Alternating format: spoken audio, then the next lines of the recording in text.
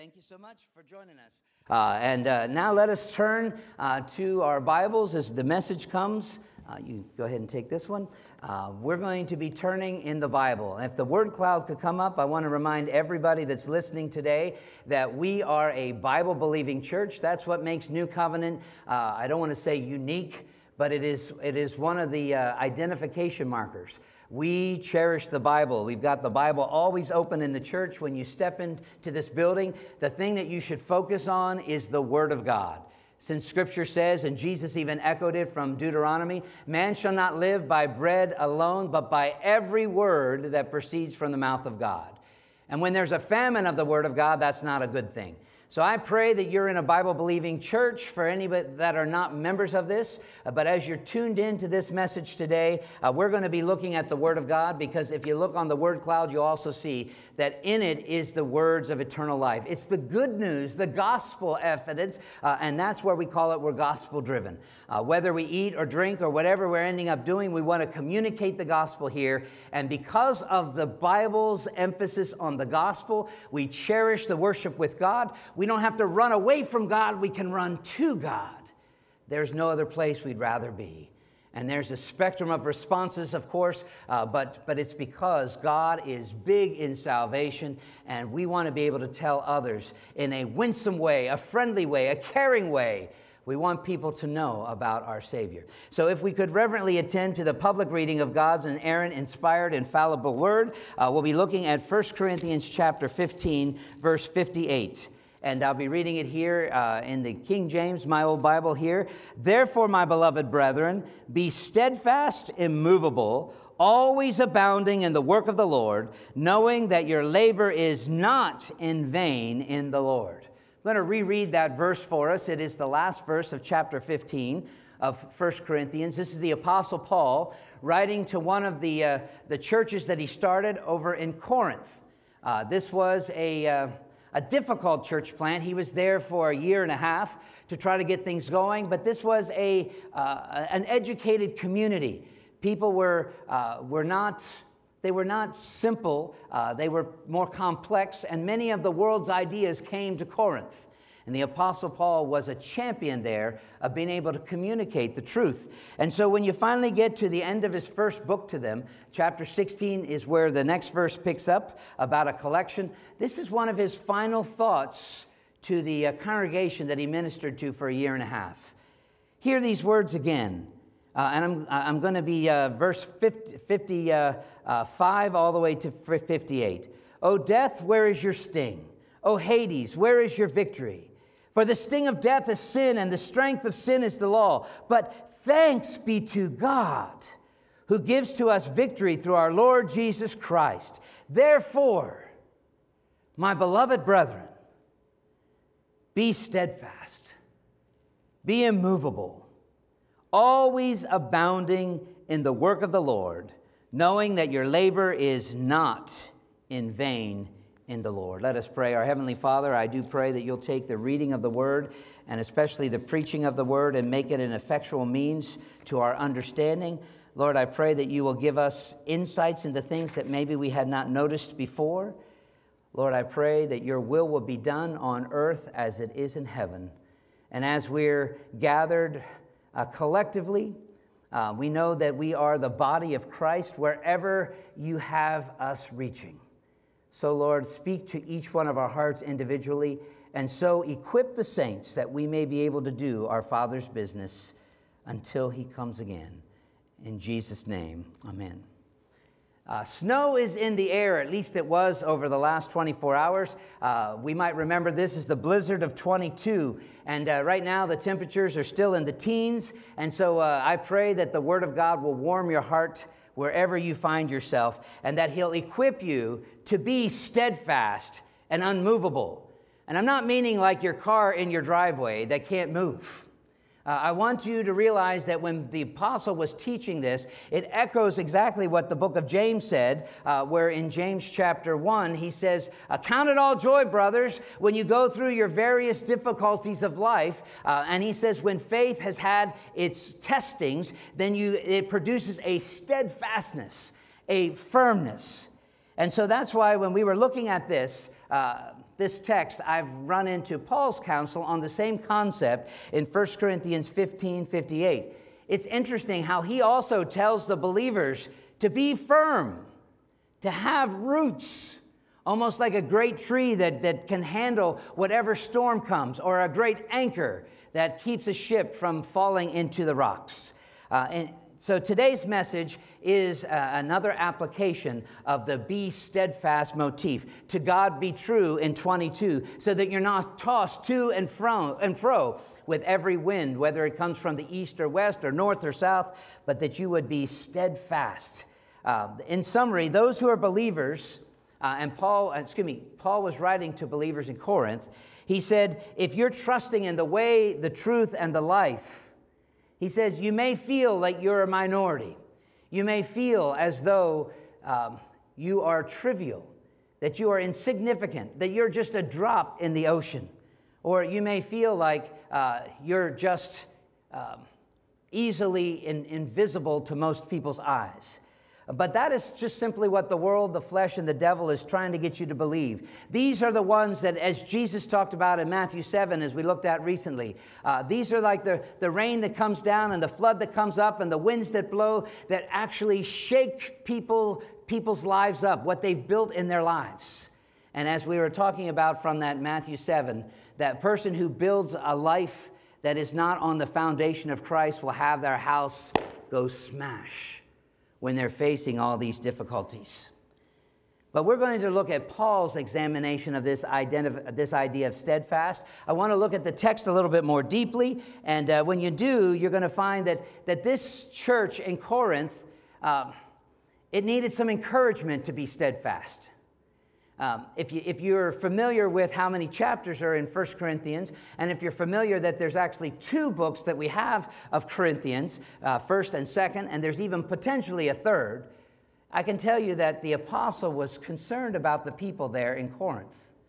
They were struggling. I think one commentator put it this way. He says the church had been established in Corinth, but Paul finds it very difficult to keep Corinth out of the church. I chuckled at that one. Yes, you have a church in Corinth, but the church in Corinth had a lot of Corinth in the church. And what that simply means is that the pagan lifestyle that many that had embraced the secular influences had a profound influence upon what was going on even inside the church. And hence, Paul writes this disciplinary letter.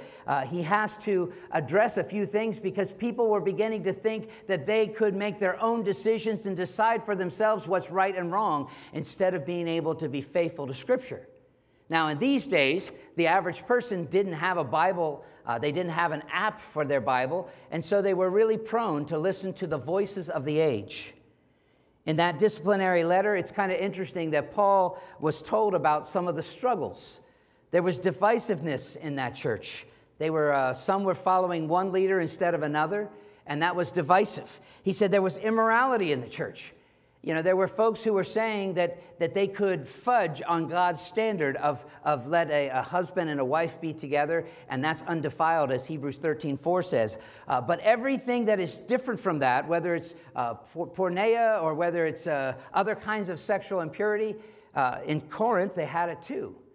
And part of the reason in chapter 5 you'll find is that the church leadership didn't even speak up against it. And the apostle is saying, hey guys, God says it's wrong. And that's why he even talked about how important marriage is and how to try to keep them together even when there's infidelity. Paul also had to deal with lawsuits about selfishness, about abuse of the Lord's Supper in chapter 11, and even the misuse of the spiritual gifts that led to sometimes pride and arrogance.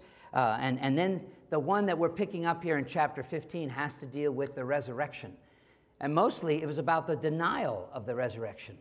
See, as Corinth had crept into the church in Corinth, people even in the church began to lose sight of the significance of the resurrection. And that's why in this particular text, I want to give you 3 easy points to remember that Paul is writing to the people there at the end of chapter 15 as he's wrapping up all these issues. He's trying to answer all of their questions and get them back on the straight and narrow, to try to get them to listening to the Lord's voice and not the voices of everybody else, not even the one in the mirror. in this particular verse, that's where we find this challenge. Be steadfast. Be immovable. Always abound in the Lord's work, knowing that your labor is not in vain in the Lord. And so simply let me highlight this from an expositional standpoint. First, we're going to look at the cause of this pertinent call to be steadfast. We're going to look at the cause. Secondly, I want to look at the comprehensiveness of this powerful call to be steadfast. It's pretty complex. It's pretty, as I said, comprehensive. There's more to it than just the word steadfast. And then thirdly, I want to take notice of something that I easily forgot, and maybe you would too, is the compassion of this personal call to be steadfast. The apostle, the pastor, is looking at his congregation there. He's writing to them, and you can hear his heartfelt plea. It's personal. God has made it so that it doesn't just generically go to everybody, but it's a call to you. And so as we look at these, let me drive these points home from the text.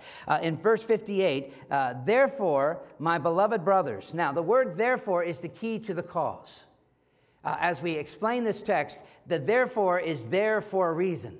And when you catch on to this, we got to focus on what is the therefore. That's the cause for this pertinent call. The second thing that we're going to take notice of is the comprehensiveness of the power. And that's where he goes and listen to all these words. Be steadfast, immovable, always abounding in the work of the Lord, for as much as you know that your labors are not in vain in the Lord. See, all of that is a part of the same call. It's more, I like to talk about the tri-perspectival approach. Well, it deals with how you think and how you feel and actually what you do, your head, your heart, and your hands. In this particular case, it has to deal with more with your, like I tend to say, with your head, with your thinking, then your actions, and then what you're believing in your heart. We're going to be looking at those in a moment. And then the final point has to do with those words, agape, adelphoi.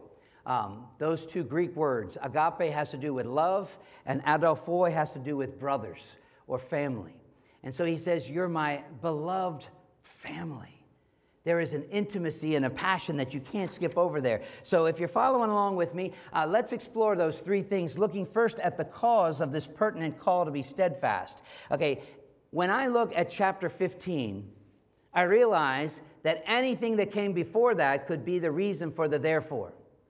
The Apostle Paul is giving this great admonition. He could make it a generic covering after he's done all of the counsel throughout the whole book, dealing with all those divisive issues, all the immorality issues, all the struggle of arrogance and confusion in the church and public worship issues. He could say, therefore, in light of all of it, you need to be steadfast. You know, that is absolutely a possible interpretation here. But I really do believe that the therefore really comes in at this significant issue of the resurrection. Because if you're following along, it's in chapter 15, and chapter 15 is a huge text. As I said, it has 58 verses. And if you go back with me, look at the beginning of chapter 15, and you'll be familiar with it. He says, moreover, brothers, I declare to you the gospel, which I preached to you, which you also received, and in which you stand, and by which you are also being saved, if you hold fast, or if you're steadfast, okay, if you hold fast to the words which I preached to you, so that you would not have believed them in vain. Those are the first two verses of chapter 15, verses 1 and 2. You can see that the apostle is beginning to talk to his church members. He's talking to them about the gospel. In a sense, he's already taken them through some of the issues in the church, and now he's getting to the core issues that's going to help them to get through and to endure, to do as James says, to count it all joy through the various difficulties. He's going to tell us that in chapter 15. This is a beautiful gospel. He says, I was there a year and a half, and every day I proclaimed to you the good news that salvation is not by works, at least not by yours. Your salvation is by Jesus' works. He completed the covenant of works. He fulfilled the law's demands. And that's why he says in verses 3 and 4, he goes on to say, let me tell you what that gospel is. It's that guy, Jesus. And by this time, by the way, I believe that Paul is writing to people in Corinth who obviously weren't there when Jesus was crucified. A few of them that had left there that had been persecuted. This is already about two and a half decades. If Jesus ascended at 33 and now it's about 46, you can say that it's been about 22, 23, 24 years. And some of the people that had seen it have already died. And so most people know about Jesus through secondhand information except by the apostle himself. And when you look there, he says, I delivered to you as a first-hand account, first of all, that which I also received. I got this direct. He said, I didn't see it with my eyes, but I got it directly from the risen Christ. He met me on the road to Damascus. You can read about that in Acts chapter 9. He said, for I am delivering to you, and when I was there for those year and a half, what I first received, that Christ died for our sins according to the Scriptures. And you can see it clearly how he was a guy that treasured the Old Testament too. He said, Jesus did this just like the Old Testament told us he would. And it is in concert with what the angel told Joseph and even to Mary, that this Jesus would be born and he would save his people from their sins. So Jesus died for our sins according to the Scriptures, verse 4, and that he was buried, and that he rose again on the third day according to the Scriptures. And so what you find here is you find that this is not just a theoretical Jesus that's a nice guy and a good teacher. What you find is a real person who showed up on this real planet. And he did something. He lived the life that we couldn't live, a perfect life. And then he died the death that we deserved as a substitutionary atonement. And as an evidence of that death, he was buried. And as we know, as a part of 3 days. And then on the third day, he rose again from the dead. And this is one of the key things that he brings to why we're saying the cause. Finally, my brothers, be steadfast. It's because of the end of verse 4. If he rose again on the third day. Now, think about this. What did he rise again from? That's in verse 3. He rose from death. The issue that the whole chapter 15 is all about is when you breathe your last on earth, is that the end? And you see, in Corinth, as Corinth was creeping into the church, many people began to do just like they did during Noah's day. They would eat and drink and have fun. They would do whatever seems right. They would take the latest and greatest. They would follow the zeitgeist of the day. And in those particular times, in Noah's day, they lived to be quite long. So if you can imagine, day after day after day after day turned into year after year after year, and even century after century after century. And when people lived 200, 300 years and they never saw God, they didn't see his fingerprints, they didn't acknowledge him, they didn't have the Scripture to be read to them. You can imagine that they were jaded. And they said, this is all there is. Let's just have fun. Let's eat today, let's drink today, let's party today. For that's all there is. There's no looking for a judgment that follows. Now, Noah was a preacher of the good news, and he was telling them that judgment's coming, judgment's coming, judgment's coming. He said God's wrath is going to be unveiled. And of course, the people of that day, they mocked him, even though Noah was preaching for probably over 100 years, as the New Testament records. Can you imagine? I've thought about it as a preacher. If nobody responds to the preaching of the good news, it's hard enough if nobody responds after one service, but if nobody responds after 1 year, and if nobody responds after 10 years, you're just like, what's going on, God? And there Noah was, dealing with a cultural zeitgeist that said that there is no God, so do whatever you want to do. You be you. It doesn't matter. Now, I was telling you that in Corinth, people were buying into that same philosophy. And the reason why is, as Solomon told us in Ecclesiastes, there's nothing new under the sun. The same modality that caused people back in Noah's day to do whatever is the same modality that happened in Paul's day. And in Corinth, people would do whatever they wanted. And I imagine that you'll find that it's the same going on today, even in America, even in this world. Now, it's kind of interesting that there's a lot of polarization going on, because if you can get a bunch of people to do it with you, then the next thing you know, you become almost like an army. You become like a zeitgeist. You move the passion of the day, or you make it look like there's a lot of likes behind you, and you have a big force about you. You know, this is kind of the fear right now when you're looking at Ukraine and the border, where on the other side of the border there appears to be 100,000 people together. They all are wearing the same uniform from a different country than the Ukrainians, and it looks like not a party. It looks like they have an agenda. And so guess what happens on the other side? The people that look alike, the people that are wearing the same garb and the same outfit are allying themselves, and they're trying to work together. You see, this is the same kind of thing that happens. People do what's right in their own eyes, and they try to get others to do it with them. And this is happening even in the church at Corinth, and I pray that it's not happening in your heart. So when you look at this, he says, I delivered to you the gospel about Jesus Christ dying for our sins, and that he was buried, that he rose again. And then verse 5, and continuing, he says, he was seen by Peter, then he was seen by the 12, he was seen by 500 people at once. And then it goes on to say that he was seen by James, and then he was seen by all of the apostles, because that was one of the reasons you had to have met the resurrected Christ to be an apostle. And then Paul says, oh, that includes me too, because when you read that next verse, he says, and last of all, Jesus was seen by me also, as by one born out of due time, Acts chapter 9. Verses 3 through 8. So you can see how some of this stuff is coming together. The cause for being steadfast is because people had lost sight of what really mattered. And it wasn't long life, it was eternal life that really mattered. And the Apostle Paul goes through and spends these 58 verses of chapter 15 to help the Christians to realize that death is not the end. I told you in my pastoral prayer that one of my extended family members died this week.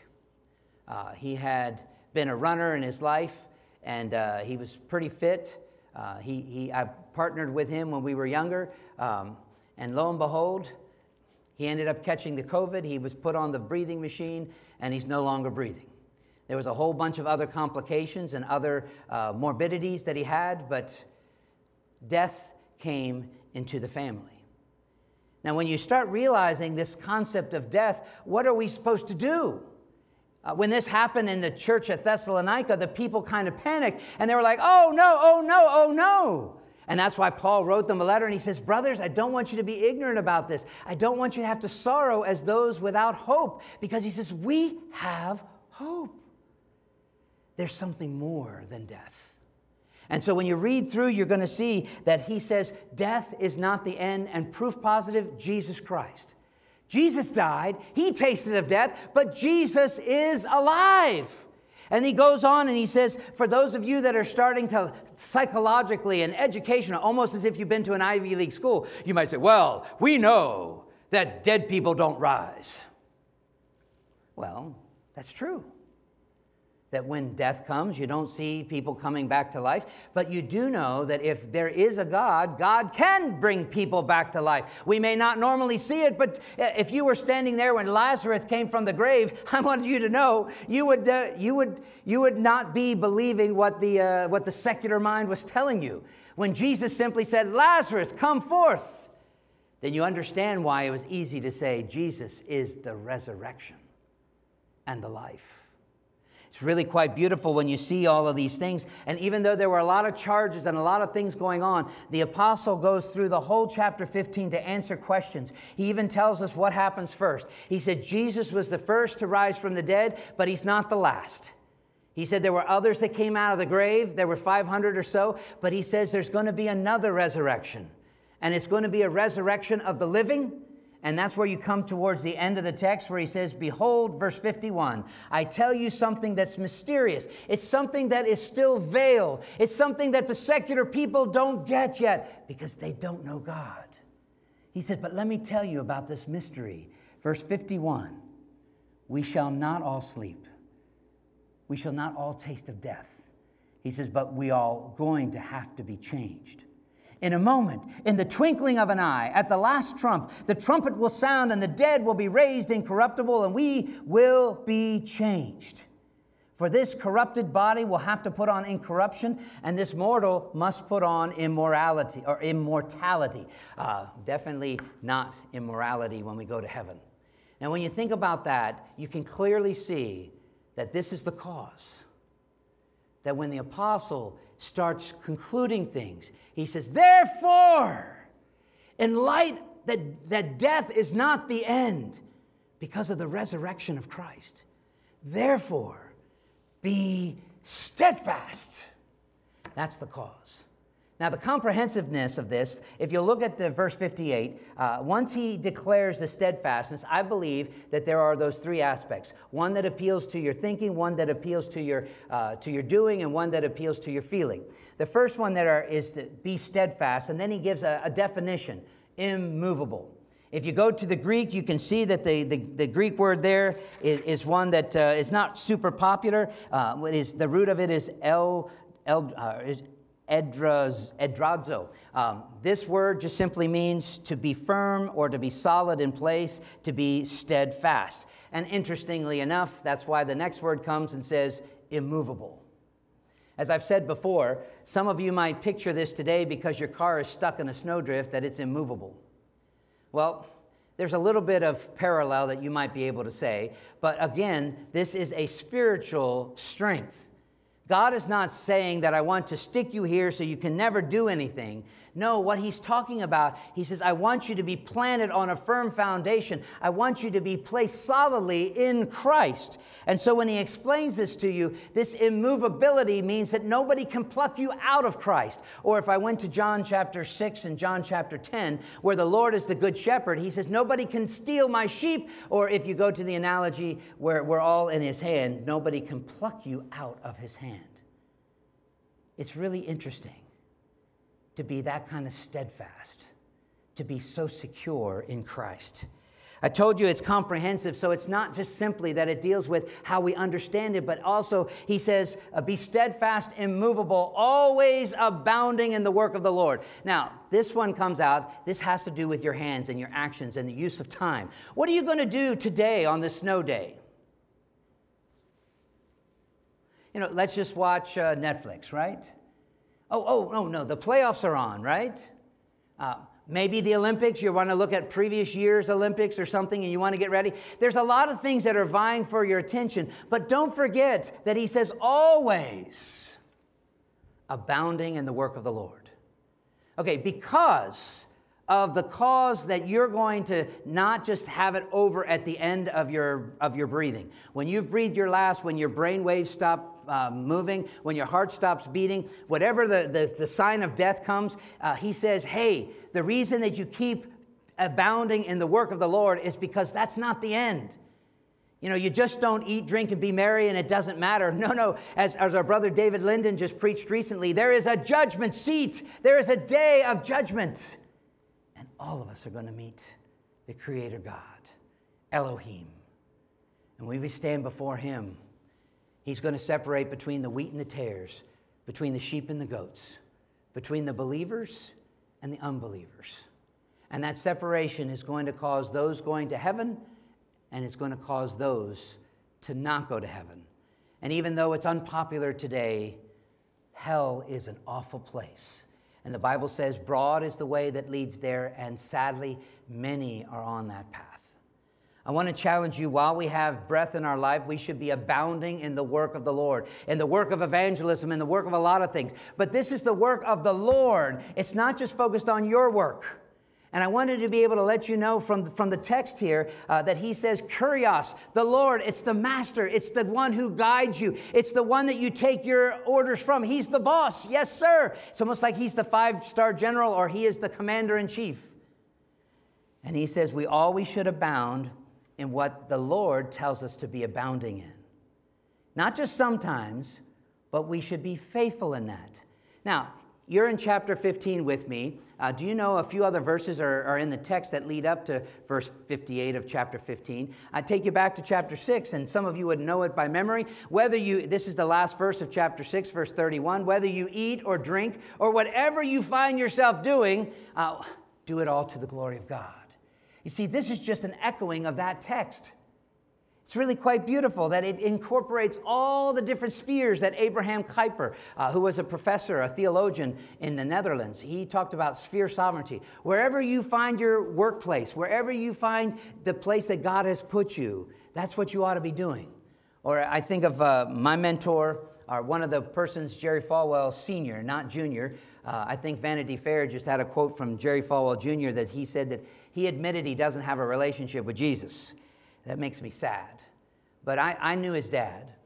His dad was a chancellor when I was at Liberty myself, and I remember the phrase that kept coming out off of his lips, that we were to be champions for Christ in every sphere that we find ourselves. And that was, if you're going to be on the TV, if you're going to be on the Division I field, if you're going to be in professional sports, if you're going to be working at the New York Times, or if you're going to be working in the trash department over here, if you're going to be elected as an official, or you're going to be creating a new business, whatever it is that you find yourself, be a champion for Christ. Not mediocre, but do it with excellence. Let your light shine before men. Now, you see all those particular things, but when I look at the comprehensiveness of this text, he's saying it wraps up all of your life. What you think, what you do, and interestingly, what you feel. The end of that text says, knowing that your labor is not in vain in the Lord. Now, think about that for a moment. Yesterday, when I got up early and I was looking at the snow that came down, it was still snowing. The wind was blowing, and a lot of the snowflakes were horizontal. So I ended up getting my snow shovel, and I started to clear out my driveway. And it was quite interesting that as I would shovel and clear out a path for my car, it was starting to get filled back in. Because the wind was blowing, the blizzard was so strong that it was taking the little snowflakes from other places that had been on the ground and had just filled in the gap that I was clearing out. It was in vain. And I remember as my face was starting to get ice crystals on it because it was so cold with the wind blowing, I gave up. I went back into the house and we had something warm to drink, figuring that I would come back later. Well, you see, when you look at this text, he says that there's a lot of people who feel like serving the Lord is useless. You try and you try and you try and you try. You put up with this sacrifices. You do without. You watch other people seemingly prosper. They get away with their false accusations. And you're just saying, this is a waste. Hey, if you're the one thinking of it, you're not the first one to think that. Solomon, when he got to be old, you can read the book of Ecclesiastes, especially towards the end. He uses the word vanity over and over and over. He says, all of this is vain. He says, I've worked all my life. I've accumulated all this wealth. I've had all these kids. I've done this and that. I've got tribute. I've seen the world. I've understood even how the ants work. He says, I see it all. I get it. And he says, but when I'm going to die, what does it matter that I know it all? And so that he ends up coming to a conclusion at the end of chapter 12 that the fear of the Lord is what matters. It's this relationship with the Creator God that matters. It's not in vain. And so when I look at this particular text, he says, knowing that your labor, your time on this earth is not in vain in the Lord. Basically, I believe that this plays to your emotion. It's not just to your head to know this stuff, but you start to feel like, oh, well, this isn't a waste. My life on this earth isn't invisible to God. It may be canceled by other people. I may find myself being persecuted. I might even find myself in jail. Guess what? You won't be the first. You can go to Acts chapter 16. The apostle did some of his best singing with Silas in the Philippian jail. Now, when you realize that you're abounding in the work of the Lord is not a waste of time, that your life, whether it be just 1 decade or if it be like 9 decades like my mom, who just celebrated her 90th birthday up there. Happy birthday, Mom, again. Your life is not in vain if it is connected to Christ. This should warm your heart. This should comfort you. Because Paul had already told the Corinthian believers back in chapter 2, verse 14. In 1 Corinthians 2:14, he says, the natural people don't receive the things of the Spirit of God. They are foolishness to them. They can't know them because they're spiritually discerned. He basically goes on to say, folks that are living in this world, they don't get it. That's why they can't discern through the things. They'll never understand what he says, why you should be steadfast. The comprehensiveness is because we who are spiritual, verse 15, judge all things. We see things because we have the mind of Christ. And because we have the mind of Christ, if I go back to chapter 1, verse 18, those of you that are familiar with it, he says the message of the cross, that is the gospel message. As he echoes in chapter 15, verses 3 and 4. Remember how I told you that he talks about how Jesus came, that he lived a life, then he died, he was buried, and then he rose again from the dead? Well, if you go back to verse 18 of chapter 1, as he starts his conversation off with his congregation, he says, for the message that I've preached about Jesus and the cross, it's foolishness to the people whose life is in vain. It's foolishness to those who are perishing. It's almost like the apostle is quoting John 3:16. For God so loved the world that he gave his only begotten Son, that whosoever believes in him would not perish, but whoever is not resting in him will perish. And that's because he says the message of that cross is still foolishness to them. They don't get it. But to us who are being saved, to us that God is working on, he started a good work in this, the work of regeneration, and he's putting faith in our hearts. He's opening up our eyes so that we can see. He's developing a steadfastness of that faith. You can see to those who are being saved, this cross message, this understanding of what Jesus went there for. It is the very power of God. It is what changes everything. And that's why the comprehensiveness is be steadfast. Because it changes not only your understanding, it changes your daily schedule and your practice and application, but it changes your heart. If you know that your life is not a waste. God has you here, if you remember that verse from Esther, for such a time as this. The last point that I want to draw out is not only the cause and, of course, the comprehensiveness, but it's the compassion. When I realize that Paul is writing this to his believers, to brothers, it's an appeal to everybody that's in this mysterious body of Christ. Now, this is kind of interesting because when you read the book of Romans, he cautions over and over about as much as is possible, live at peace, and especially between those who name the name of Christ, to those who are of the household of faith. Read that in chapter 12 of Romans. In Corinthians, he's already told them, you guys have been polarized by following different leaders. Some say Paul's the best. Some say Apollos is the best. Some of you are liking these other people. And he says, this ought not to be. Jesus is the head. Don't get caught up with following these other ones. Follow Christ. Be steadfast and immovable from that position, no matter what you're enticed with. Always abound in doing the Lord's work, knowing that it's not empty or vain. But he says, brothers, you guys, I've known you. I've spent time with you. I've shared the gospel with you. You know me. You can read about that in chapter 4. He says, you may have misunderstood what ministry is like. You may have lived in nicer houses than me, or you may have had nicer transportation than this. He says, you may not get all of what is involved in what God's called me to be a witness of. But he says, we have a relationship. God has put me in place to be an apostle to you, to be a shepherd to your soul. And as that, I'm telling you, please, I plead with you. Just like he did in Romans 12, I beg of you by the mercies of God that you would present yourself a living sacrifice, holy and acceptable to God. Now he writes to the church in Corinth, and he pleads with them, my brothers, my sisters, don't give up. Be in Christ. And in application of that, I ask a couple questions. If you're not a Christian, if you're not a follower of Christ, if you're not resting in what Jesus has done in dying for you and being buried and being rose again, verses 3 through 5, then this idea of being steadfast is craziness. Why would anybody want to stay in a religion where you got a dead guy? Who would want to stay in a religion dealing with a guy that didn't even know what a cell phone was? With disciples that didn't even have flush toilets? With people that were pushing ideas that were so nice and theoretical? The way, the truth, and the life. You see, if people don't know Christ, if you don't know Christ, then you'll think that I'm crazy.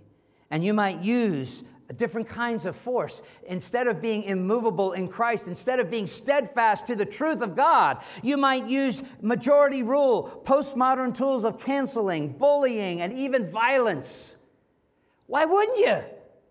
If this is all there is, then why wouldn't you make this the best it could be in your own understanding? The only problem is it's not going to be the best for somebody else. You're going to create more divisions and more strife. And that's what we see in politics, and that's what we see creeping into the church and into the homes. If you are in Christ, you wouldn't move away. You wouldn't. You stay firmly on that solid rock who is Christ. But people who are not solidly in Christ will go wherever the current takes them, wherever the floodwaters will blow them towards. But when you're in Christ, you can't move. You're almost like Noah, who when he was in the ark, there was no getting out of the ark. He'd be crazy if he wanted to. But when the ark door was shut up, he was there, and he was abounding in the work that his Lord had given him to take care of all the animals for all that time. But you know, he was abounding in the work of the Lord before he got in the ark, because he was still in Christ before he was being protected from the wrath of God.